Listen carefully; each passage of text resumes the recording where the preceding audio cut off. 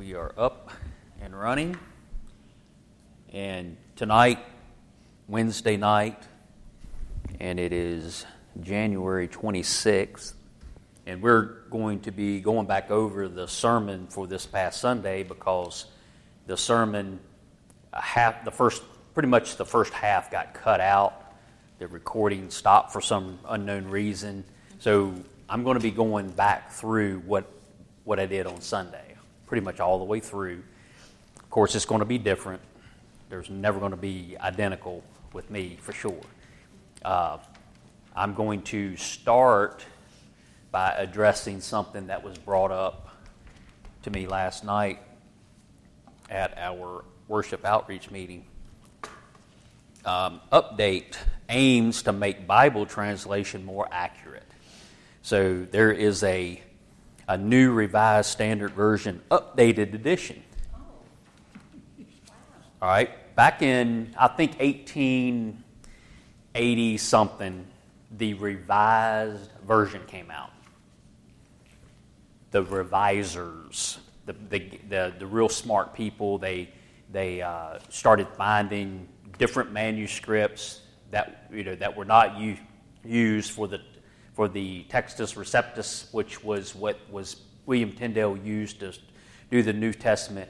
Anyway, all of that led to the Authorized Version of 1611 back then.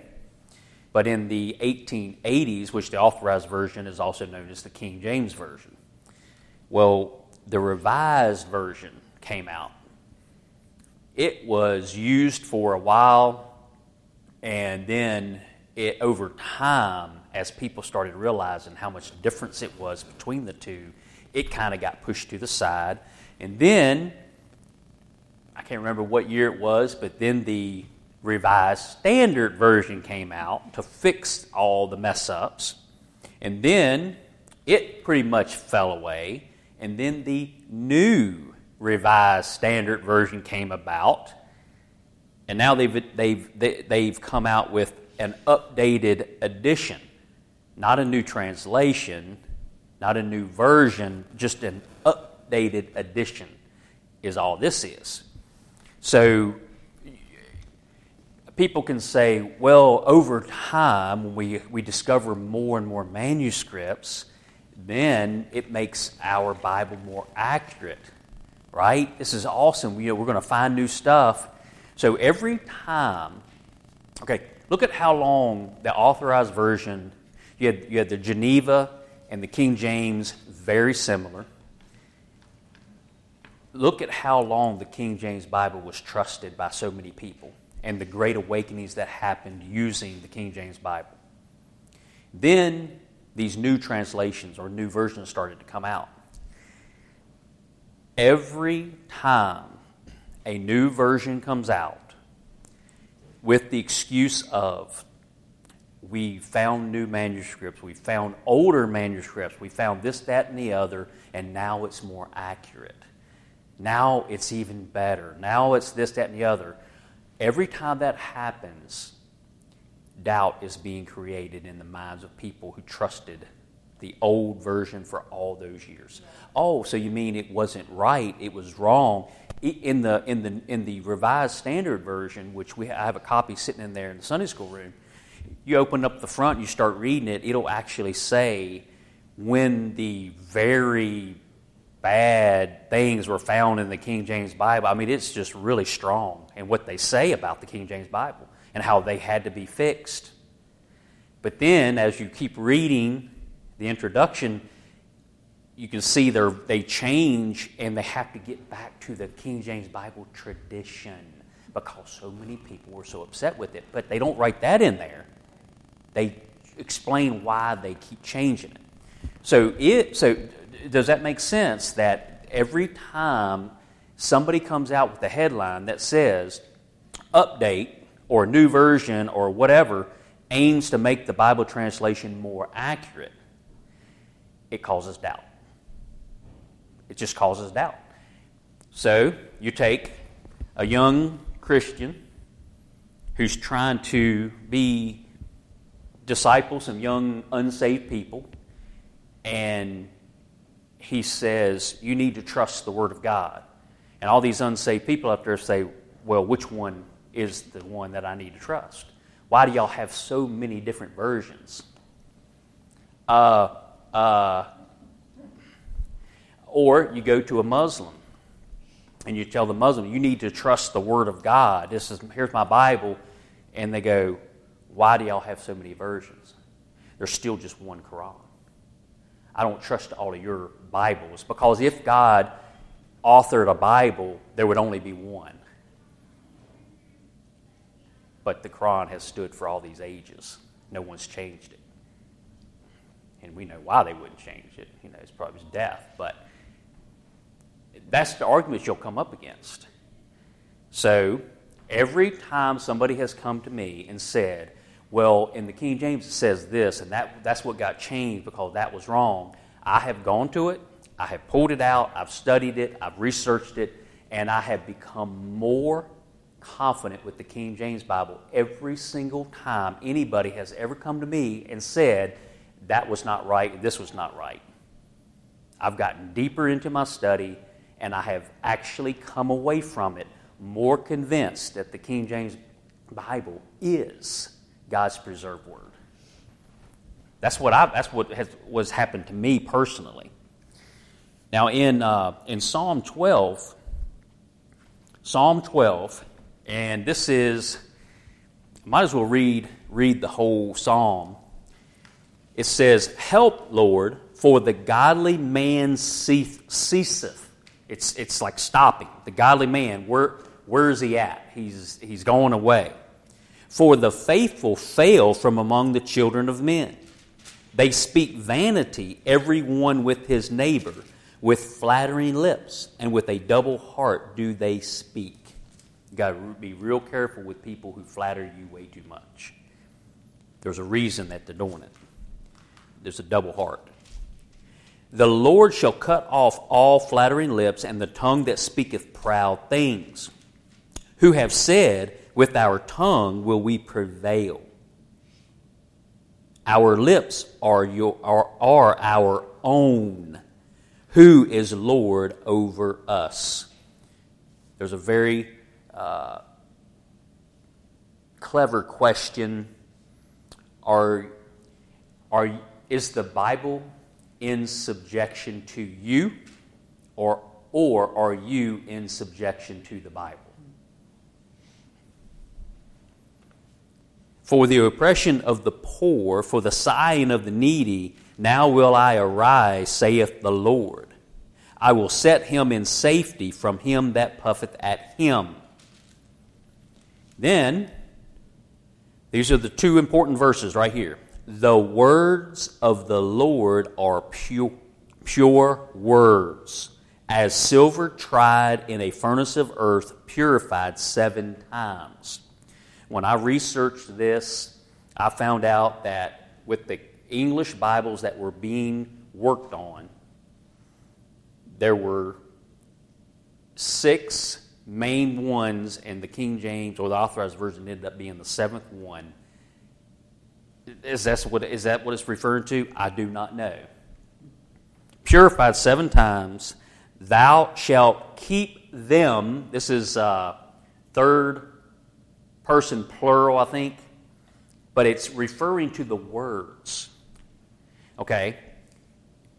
It just talked about the words of the Lord are pure words, as silver tried in a furnace of earth, purified 7 times. "Thou shalt keep them, O Lord. Thou shalt preserve them from this generation forever."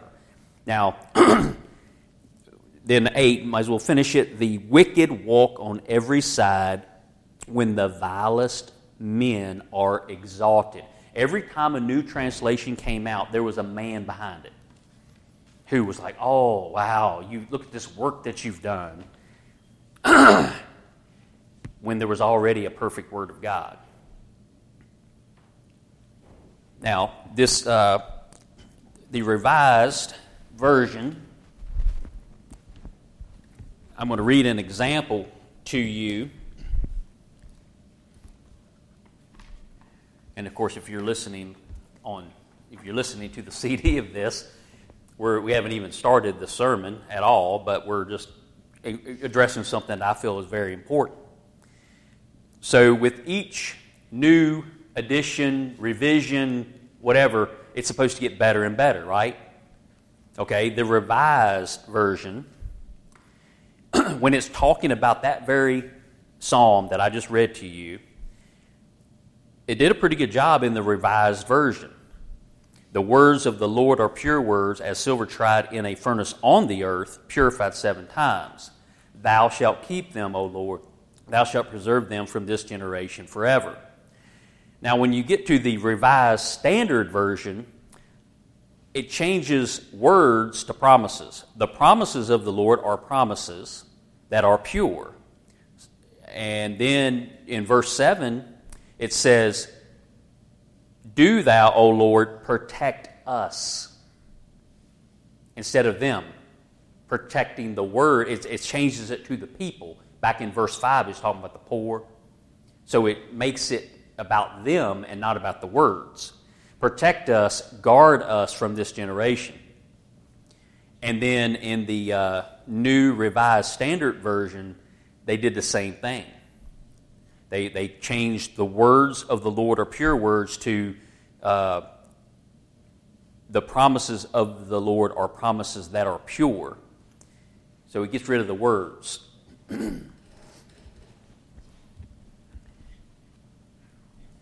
They didn't get better, they got worse. With each one, it got further away. Another example would be John 3:16. John 3:16 is the most popular. Anybody out on the street, you walk up and ask them they don't ever go to church, they never read their Bibles, they have no clue about hardly anything. You ask them what their favorite verse is, they'll say John 3:16. Well, in the original Revised Version, it's a lot like the King James. It says his only begotten Son. All right, everybody knows that verse. It's 25 words in the King James and the Revised Version. And it says begotten. 25 words. 5 is the number of grace. It's grace times grace. 5 times 5. Grace. It's all about grace. Believing on the Lord Jesus Christ. He is the only begotten, and those who believe on Him will have everlasting life. They're good. Well, Son is right in the middle. When you get to S-O-N in the King James and even the Revised Version, it's 25 words, and the middle word is Son. Jesus is the center of everything. He better be in the middle of everything you do. He needs to be the central thing to everything you do. As a person, as a church, He needs to be in the middle. Well, the Revised Standard Version and the NIV and several other versions of the Bible, they took away begotten. And it just says only Son or His one Son. It says something like that, which it alters how many words are in the verse. So the Son is no longer in the middle of the verse. Some people say, well, you're just being real picky. I think there's a reason that that verses, I said this just a little while back, there's a reason that certain verses are numbered the way they are, they're in certain chapters, and why some verses happen to be 25 words and another verse might be 7 words, whatever it might be. Why?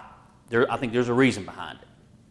So when you say only Son, we're referred to as sons of God, children of God. But there's only one begotten Son, and that's Jesus Christ. Only one, Jesus Christ. He's the only begotten of the Father, and that is critical to what we believe as Christians. The New Revised Standard, it totally destroys it. So my point is, it gets worse. As they say they fix it and get more accurate, it gets worse and worse and worse. The King James Bible is public domain. You can't make any money off of it. You're free to use it however you want to use it, but you come out with the one that you can copyright, You're going to make some money off that one. All right. Stuff like that just really makes my blood boil sometimes when things like this come out. And I could go for weeks upon weeks of Sunday mornings and Wednesday nights just proving my point. I can do it. I would love to do it. We might do a Wednesday night of just nothing but that coming up soon, of just examples of how people have messed up the Word of God in all these other different versions of the Bible. Places, I can show you places in the gospel where Jesus' very words that are in red are gone. They're just gone. In the ESV, the New American Standard, the NIV, they're just gone. The story's there, but his words, what he said to his disciples, is gone. I think what Jesus said when he was walking on this earth was pretty important. I'd be very scared to, even taking away words. But if you look at Revelation 22 really close, Revelation 22, you will find that toward the back of your Bible. It might even be the very last chapter. 18 and 19. For I testify unto every man that heareth the words of the prophecy of this book. If any man shall add unto these things, God shall add unto him the plagues that are written in this book. And if any man shall take away from the words of the book of this prophecy, God shall take away his part out of the book of life, and out of the holy city, and from the things which are written in this book. Notice, read that real careful. 19, and if any man shall take away from the words. It doesn't say take words out. Now, it could mean take away from the words. That could mean taking out words. But take away from individual words, like taking an S away or adding an S to. How about lovest and loveth? All the new all the new versions, we're just making it more modern. We're making it easier to read. What's wrong with loveth? It's going to be he loveth, third person. T, loveth. Lovest, second person. The little S in there gives you a clue.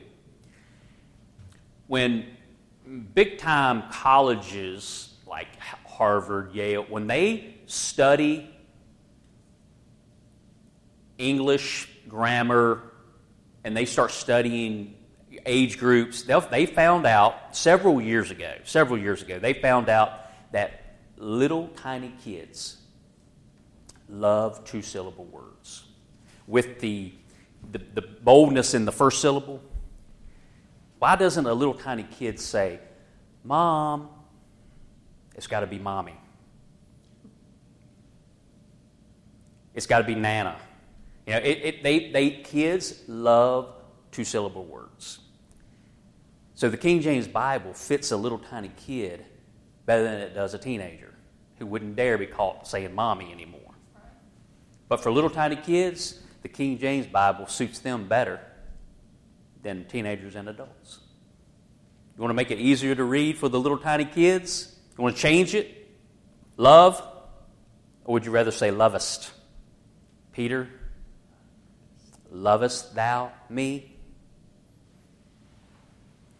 Lovest thou me? All right. Now let's get to the sermon. Creation. And we were talking about the 3 points. There's creation. Is point number 1. Point number 2 is chaos. And then point number 3 is restoration. There was construction, deconstruction, and then reconstruction. There was creation, chaos, and restoration. That's what happened at the beginning, and we went through great detail on all of that in the first few CDs that we did on this subject. So, the time of creation was in the beginning. So we read out of, we're turning to John. And again, I'm going to be going through so many scriptures. You don't have to turn to all of these, but in the beginning. Well, I'm all the way over in the Gospel. In the Gospel of John, in the first chapter, first 3 verses, in the beginning was the Word, capital W Word, and the Word was with God, and the Word was God. The same was in the beginning with God. All things were made by Him, and without Him was not anything made that was made.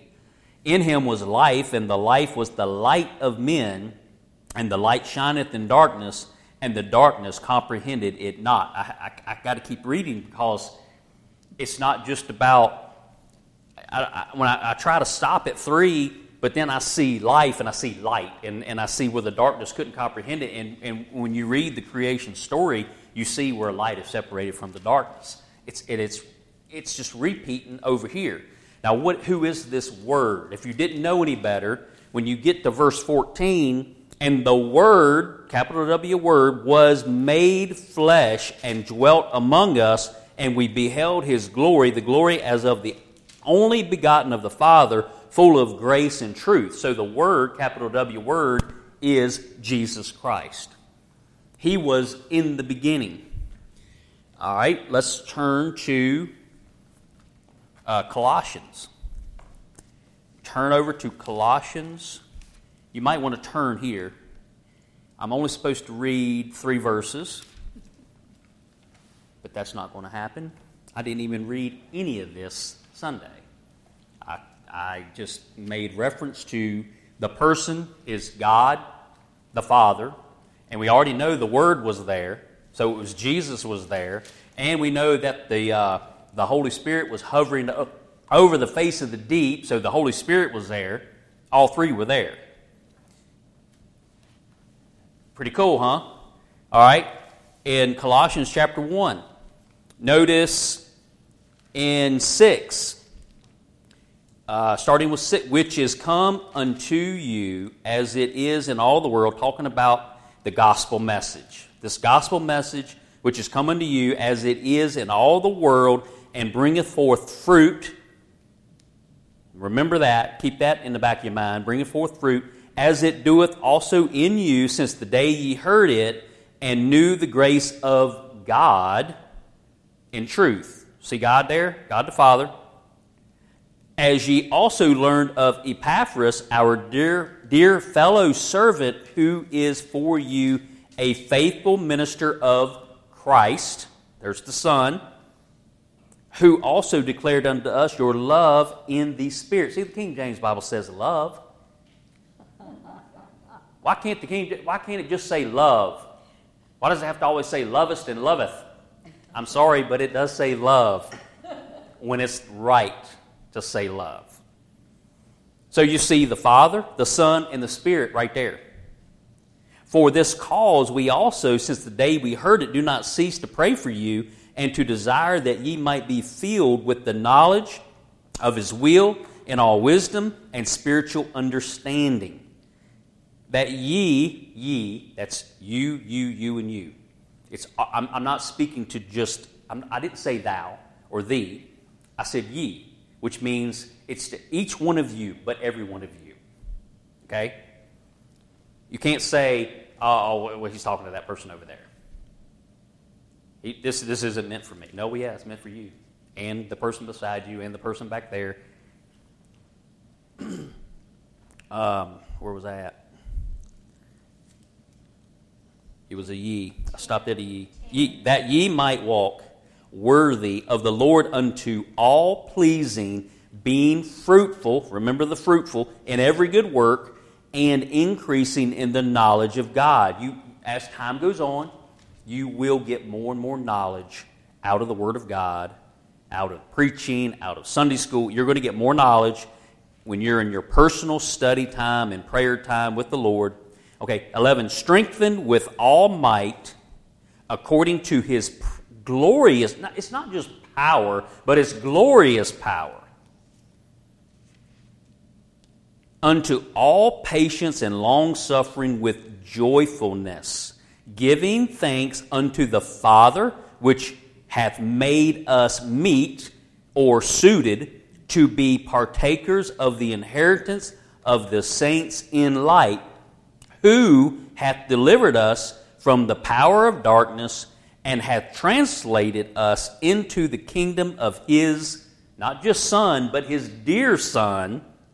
And it translates, when you believe this word, you believe what this word told you about the blood of Jesus Christ, and you're saved, you are instantly translated. You are taken from that kingdom that you were in into the kingdom of God, just like that, the kingdom of his dear Son, in whom we have redemption through his blood. So if you're reading along in your NIV or your RSV or your whatever version you have, blood won't be in verse 14.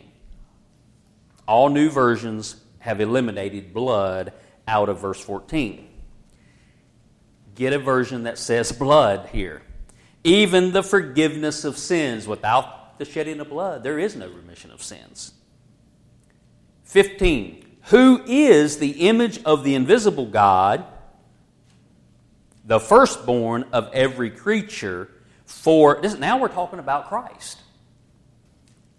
For by him were all things created that are in heaven and that are in earth, visible and invisible, whether they be thrones or dominions or principalities or powers. All things were created by him and for him. And he is before all things, and by him all things consist. And he is the head of the body, the church, who is the beginning, the firstborn from the dead, that in all things he might have the preeminence. For it pleased the Father that in him should all fullness dwell, and having made peace through the blood of his cross, by him to reconcile all things unto himself. By him, I say, whether they be things in earth or things in heaven, and you that were sometime alienated and enemies in your mind by wicked works, yet now hath he reconciled. When I start reading Colossians, I have a really hard time finding a stopping place. I absolutely love the book of Colossians. And you can read it in just a few minutes. The whole thing, you can read it. Okay. So you've got the person, God, the Father, the Son was there, in the Word, capital W, and then the Holy Spirit. All right, now then you have the act. We're still on creation. It was the time was in the beginning. The person was the Trinity, and then the third point of creation would be the act, which is created. And we got into detail of only God can create, the word bara, and how many times created was used, and how many times made and formed and all that. That's in other CDs. But the verse that goes along with created is Hebrews 11:3. Through faith we understand that the worlds were framed by the word of God, so that things which are seen were not made of things which do appear. Now that leads us into chaos. Why? I'm not going to explain it tonight. Go back and listen to the other CDs, and you'll know why there was chaos. Okay, this is Genesis chapter 1, verse 1. In the beginning, God created the heaven and the earth. And the earth was without form and void, and darkness was upon the face of the deep. God created earth. It was perfect when he created it. Something happened to cause chaos. And when you look at that, you look at an unsaved person, you see the same thing. You see formless, you see void, you see darkness. That's what you see when you have an unsaved person. Formless. That means no aim, no object in life, no definition. Romans 8, 5 through 8 talks about walking after the flesh and not after the Spirit. It goes on. It just goes on and on about it in those three, 5, 6, 7, 8, 4 verses. You can read it for yourself. Isaiah 57:20 says, "But the wicked are like the troubled sea when it cannot rest, whose waters cast up mire and dirt." And that just gives me a picture of the earth in that very bad state. It was completely covered with water, formless. Okay, the second point of chaos would be void. That means empty, dissatisfied, and that's a person who doesn't know the Lord for themselves. They are empty and dissatisfied with life. Jeremiah chapter 2, verse 13. "For my people have committed two evils. They have forsaken me, the fountain of living waters, and hewed them out cisterns, broken cisterns that can hold no water." That basically talks about doing your own way. There's so many religions throughout the world over time where it's a works religion. You do something to try to preserve yourself. And you've neglected the free gift that God has given you. I talked about cisterns. Even if they weren't broken, would you really want to drink from a cistern? That's stagnant water. You know, Jesus is the living water. But if you have a cistern, you got water that has living things in it, like snakes and lizards and little squiggly things that come from mosquitoes. Do you really want to drink that? Go to the living water. Psalm 94:11. "The Lord knoweth the thoughts of man, that they are vanity." The third point of chaos is dark. Darkness was upon the face of the earth. John 3, this is the Gospel of John, chapter 3, verses 19 and 20. "And this is the condemnation, that light is come into the world, and men love darkness rather than light, because their deeds were evil. For everyone that doeth evil hateth the light, neither cometh to the light, lest his deeds should be reproved." That takes us to our third point. Never thought I'd do sermons with 3-point sermon. I like 2-point sermons. 2-point. Turn or burn. We're done. There's the 2 points. All right, here's the third point. Restoration.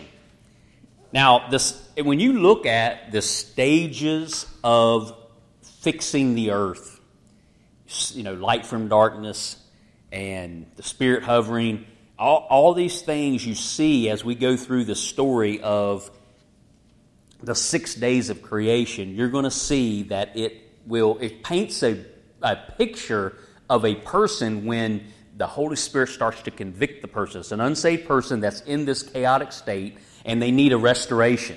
They need to be regenerated. John 3:3 says, "Jesus answered and said unto him," you know who him was in John 3? "Verily, verily, I say unto thee, except a man be born again," right, Nicodemus, "he cannot see the kingdom of God." You need a new birth. You need to be regenerated. You're in a pretty bad state the way you are. You're dark. You're void. You're formless. You need what 2 Corinthians 5:17 says, this is our golden verse. 2 Corinthians 5:17, "Therefore, if any man be in Christ, he is a new creature. Old things are passed away." Not trying to make them pass away, not working toward passing away, but they are passed away. Behold, all things are become new. We don't want to be prettied up pigs that are fine going back to the mud and the mire. We want to be new creatures. Like Charles Spurgeon told the story of cleaning up a pig. putting a bow in its hair, bringing it to church. Pig, oh, it's just so pretty, but the pig can go back to the mud and be okay there. But if you miraculously transformed this pig into a cat, this cat is a new creature. The cat may mess up from time to time and fall into the mud, but it could not stand to be there. It will not stand to be there anymore. It wants to get out and clean itself up. That's the difference between somebody who pretends to be a Christian and someone who's actually been changed to walk in newness of life. All right, the first thing that happens, back to verse 2 of Genesis chapter 1, verse 2, talking about the earth being formless, without form, void, darkness, and darkness was upon the face of the deep, and the Spirit of God moved upon the face of the waters. That's the first thing that happens in restoration or regeneration of a person's soul. The Holy Spirit, we have to pray that the Holy Spirit will touch somebody. You go to the person's house and you bug them, they just want to go the other direction. Without the Holy Spirit convicting them, what you try to do might even make it worse. The Holy Spirit's moving on the face of the deep. We need the Holy Spirit moving over the unsaved. The Holy Spirit moving will cause conviction. John 16:7, nevertheless, I tell you the truth. It is expedient for you that I go away. For if I go, this is Jesus talking to his disciples, for if I go not away, the Comforter will not come unto you. But if I depart, I will send him unto you. Verse 8, and when he is come, he will reprove the world of sin and of righteousness and of judgment. Now, that's John 16:7. Skip down to verse 13, the first part of 13. Howbeit, when he, the Spirit of truth, is come, he will guide you into all truth. Now, the second thing that happens, verse 3 of back to Genesis 1. And God said, let there be light, and there was light. And God saw the light, that it was good. And God divided the light from the darkness. And God called the light day, and the darkness he called night, and the evening and the morning were the first day. So by the time the first day is over, the Spirit is moved, and God said, let there be light. And he divided the light from the darkness. And that's exactly what happens to us when we're convicted by the Holy Spirit. And the light, Jesus came into this world to give each man a little light. And what we do with it, it means everything. Are we going to follow more light, or are we going to love the evil things in our life? That's why it's really hard sometimes. The longer someone lives and the more they get into earthly pleasures, they don't want to leave it. They don't like the light because it reproves them of the bad deeds that are in their life. That's why we try to have little kids come in here to Kingdom Kids. Pray for that, because that is the most important thing we do as far as an outreach, is those little kids over there. And getting little kids in here. We need little kids in this sanctuary on Sunday morning. That outreach is the most important thing. Us being equipped, each and every one of us being equipped to go out and to do the Great Commission, that's important too, but get the kids in here. John 8:12. Then spake Jesus again unto them, saying, I am the light of the world. He that followeth me shall not walk in darkness, but shall have the light of life. 2 Corinthians 4:6. For God, who commanded the light to shine out of darkness, has shined in our hearts to give the light of the knowledge of the glory of God in the face of Jesus Christ. That's one of my favorite verses now. I love that. 1 Peter 2:9. But ye are a chosen generation, a royal priesthood, and holy nation. Sounds like he's talking to the Jewish nation, the chosen people of God. That's what it sounds like he's talking to, but he's talking to people other than that. That ye should show forth the praises of him who hath called you out of darkness into his marvelous light. verse 10, which in time past were not a people. See, you used to not be, the people who were not in the chosen people of God, but are now the people of God, which had not obtained mercy, but now have obtained mercy. That's all from the dividing of the light from the darkness. You're separated from the old way. The third thing that happened, and we'll read the second day, is division happened. Not just the light from the darkness, that was good, but this division is a little different. All right, starting with verse 6. And God said, let there be a firmament in the midst of the waters, and let it divide the waters from the waters. And God made the firmament and divided the waters which were under the firmament from the waters which were above the firmament, and it was so. And God called the firmament heaven, and the evening and the morning were the second day. So now you're being divided from those who may not like the fact that you are following the Lord. I've heard stories of parents that had kids that were just really causing them a hard time.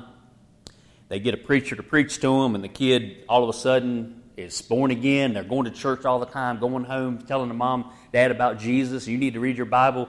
And they'll call the preacher up like, what did you do to him? And they're mad at the preacher. Now he went from being somebody who was always getting in trouble and causing us a heartache to now he's a Jesus freak. We wanted something in the middle. We're never happy.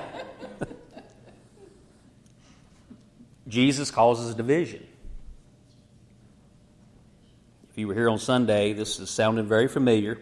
All right, John 7, verse 43 says, so there was a division among the people because of him, talking about Jesus. All right, now we're turning to John chapter 9. John chapter 9, verse 16. Therefore said some of the Pharisees, this man is not of God, because he keepeth not the Sabbath day. Others said, how can a man that is a sinner do such miracles? And there was a division among them. The religious leaders were the problem, but yet the people saw, look what he's doing. How can he be a sinner? And there was a division. There's going to be a division. Okay, go over to the next chapter, 10, John 10. I'm going to start reading at 7.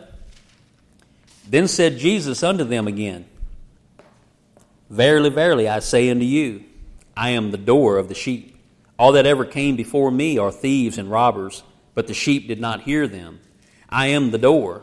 By me, if any man enter in, he shall be saved, and shall go in and out and find pasture.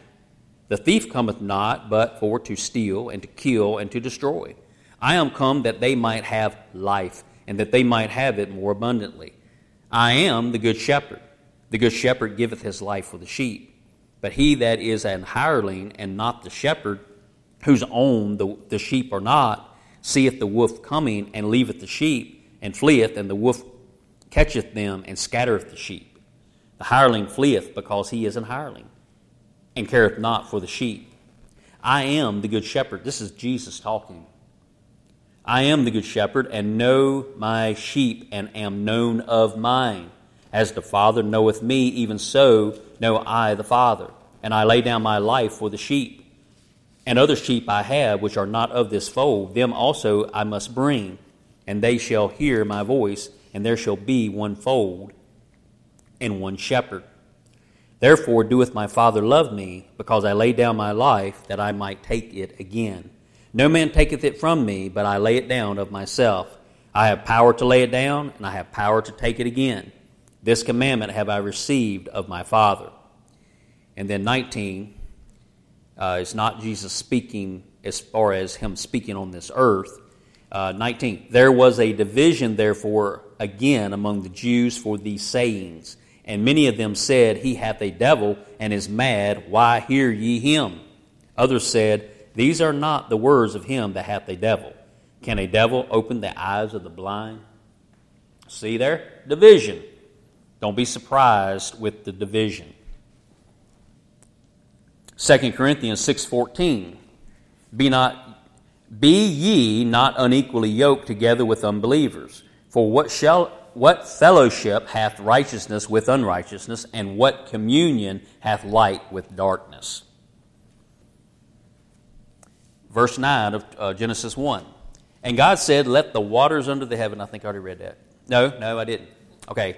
And God said, Let the waters under the heaven be gathered together unto one place, and let the dry land appear, and it was so. And God called the dry land earth, and the gathering together of the waters called he seas, or ocean.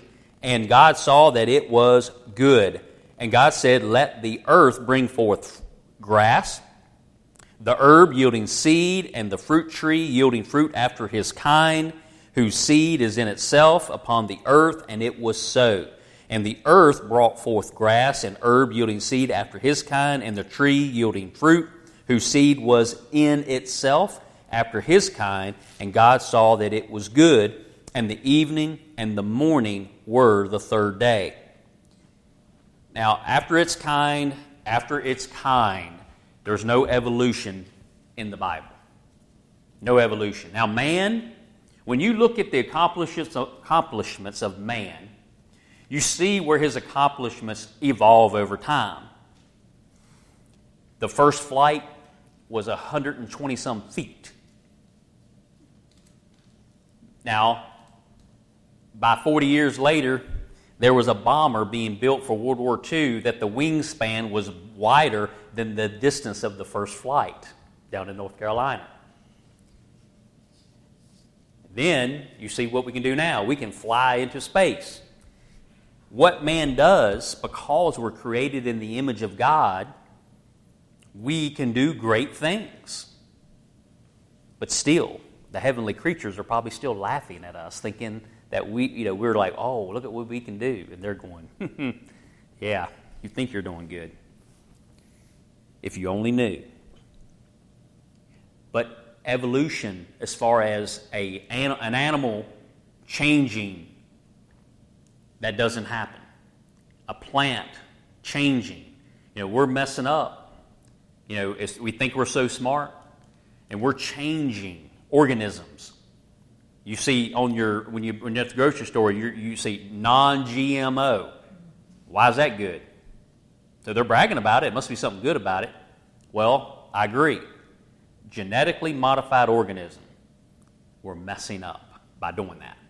All right, your corn is really sweet. One day, we're going to outthink ourselves, and we're going to have a bunch of crops that are going to fail, and we won't know how to reproduce it. And we'll be in bad shape. We think we're smart. We do amazing things, but sometimes we're just setting ourselves up for a great fall. All right, what I just read was the grass and the shrubs and the trees producing seed. It's growth. We as Christians, that was what, day 3? Growth? Day 3. By day 3, we are born again children of God because the Holy Spirit convicted us. There was light, and we could see, and we believed on Jesus, and then there was division. We're no longer part of that old way. We're divided, and now we should be growing and producing fruit. Growth. 1 Peter 2, 1 and 2. Wherefore, laying aside all malice and all guile and hypocrisies and envies and all evil speakings, as newborn babes desire the sincere milk of the word, that ye may grow thereby. Now, Sunday I read 2 Peter 3, 17 and 18. The more I study this, that's going to turn into a sermon. And so I'm not going to go back there and read it, but it's about growth. You can read it on your own, but it's the very end of 2 Peter 3, 17 and 18. Just read all of 2 Peter, and you'll see a little bit before this, probably around 7 and 8, you're going to see where Peter's talking about in the beginning, the earth, and how the scoffers will come and they're going to say, where's his coming? You've been saying this since the time of creation. And he talks about the flood. Now, some people, like E.W. Bullinger from way back, he thinks that's the original flood that is with the spirits hovering over the face of the deep. John Phillips, he thinks that's more talking about Noah's flood because the same thing was happening. It makes a lot of sense because the same thing was happening then. That 100 years of building the ark and people going, it's dry. Where's the rain? You've been saying this for how long?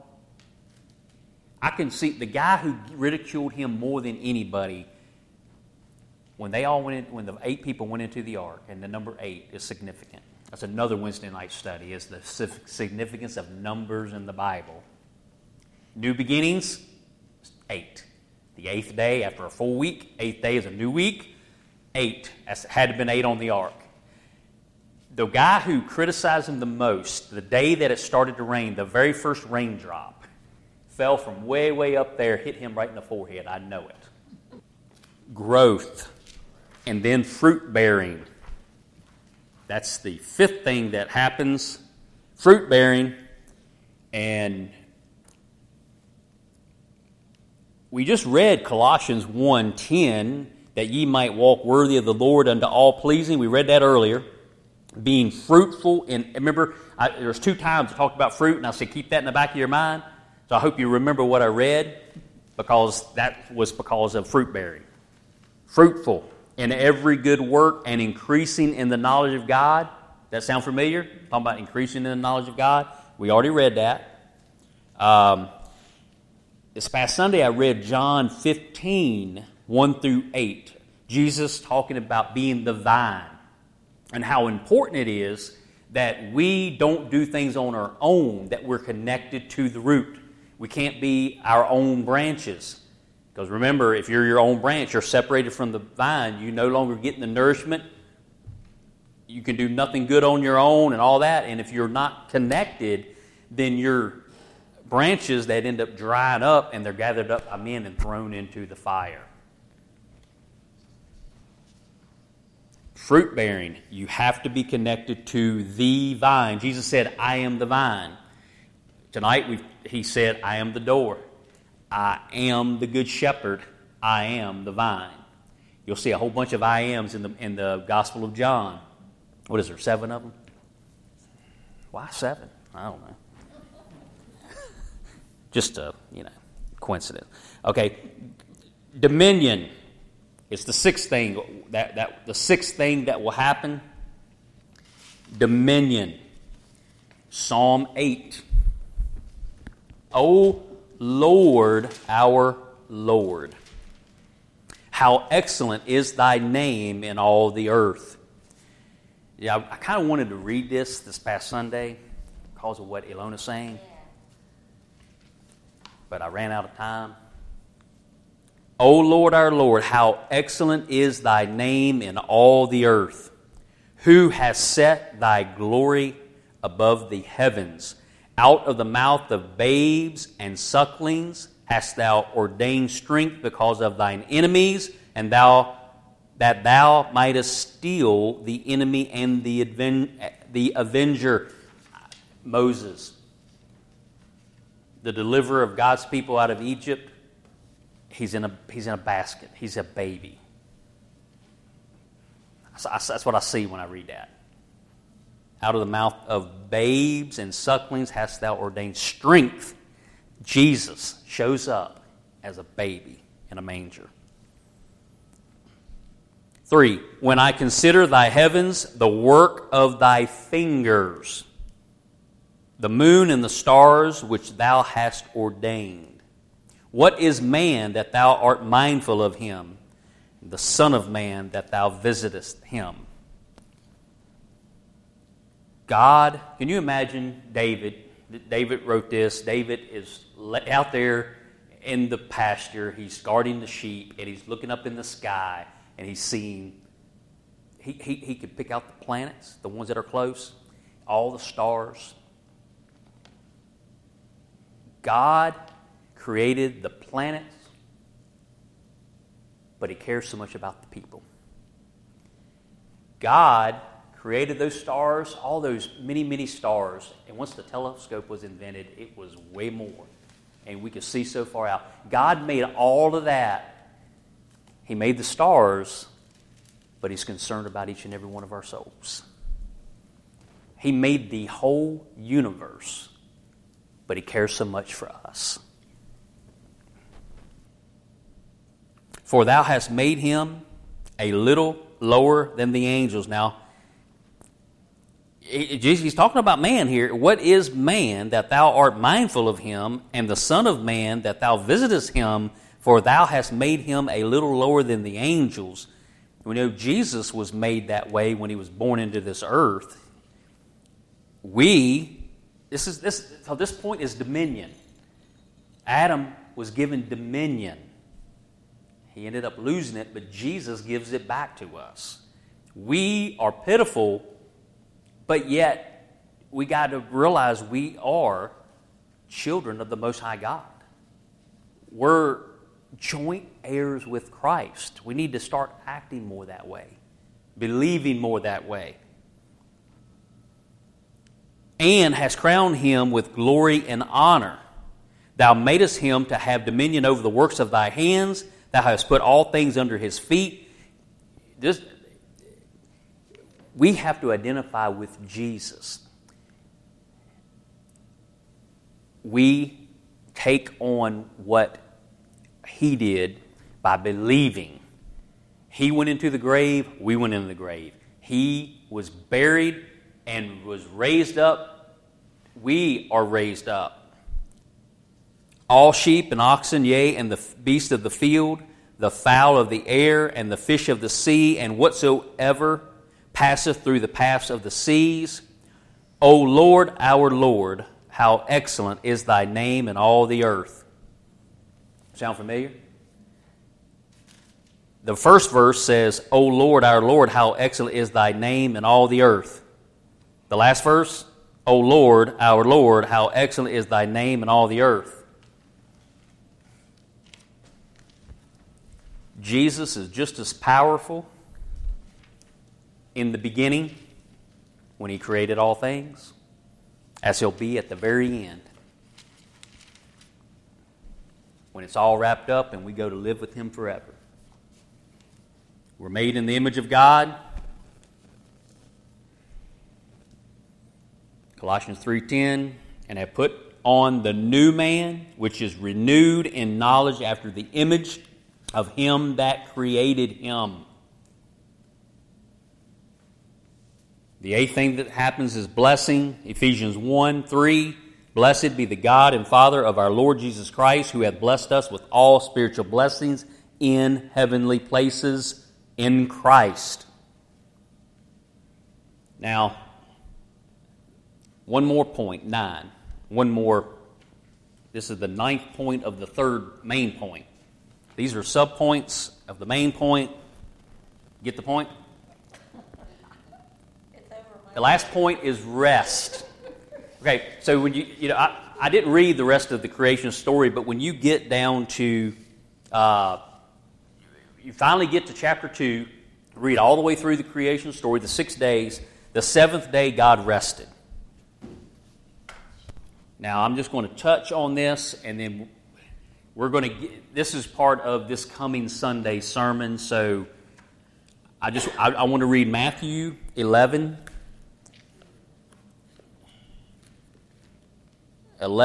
28, 29, and 30.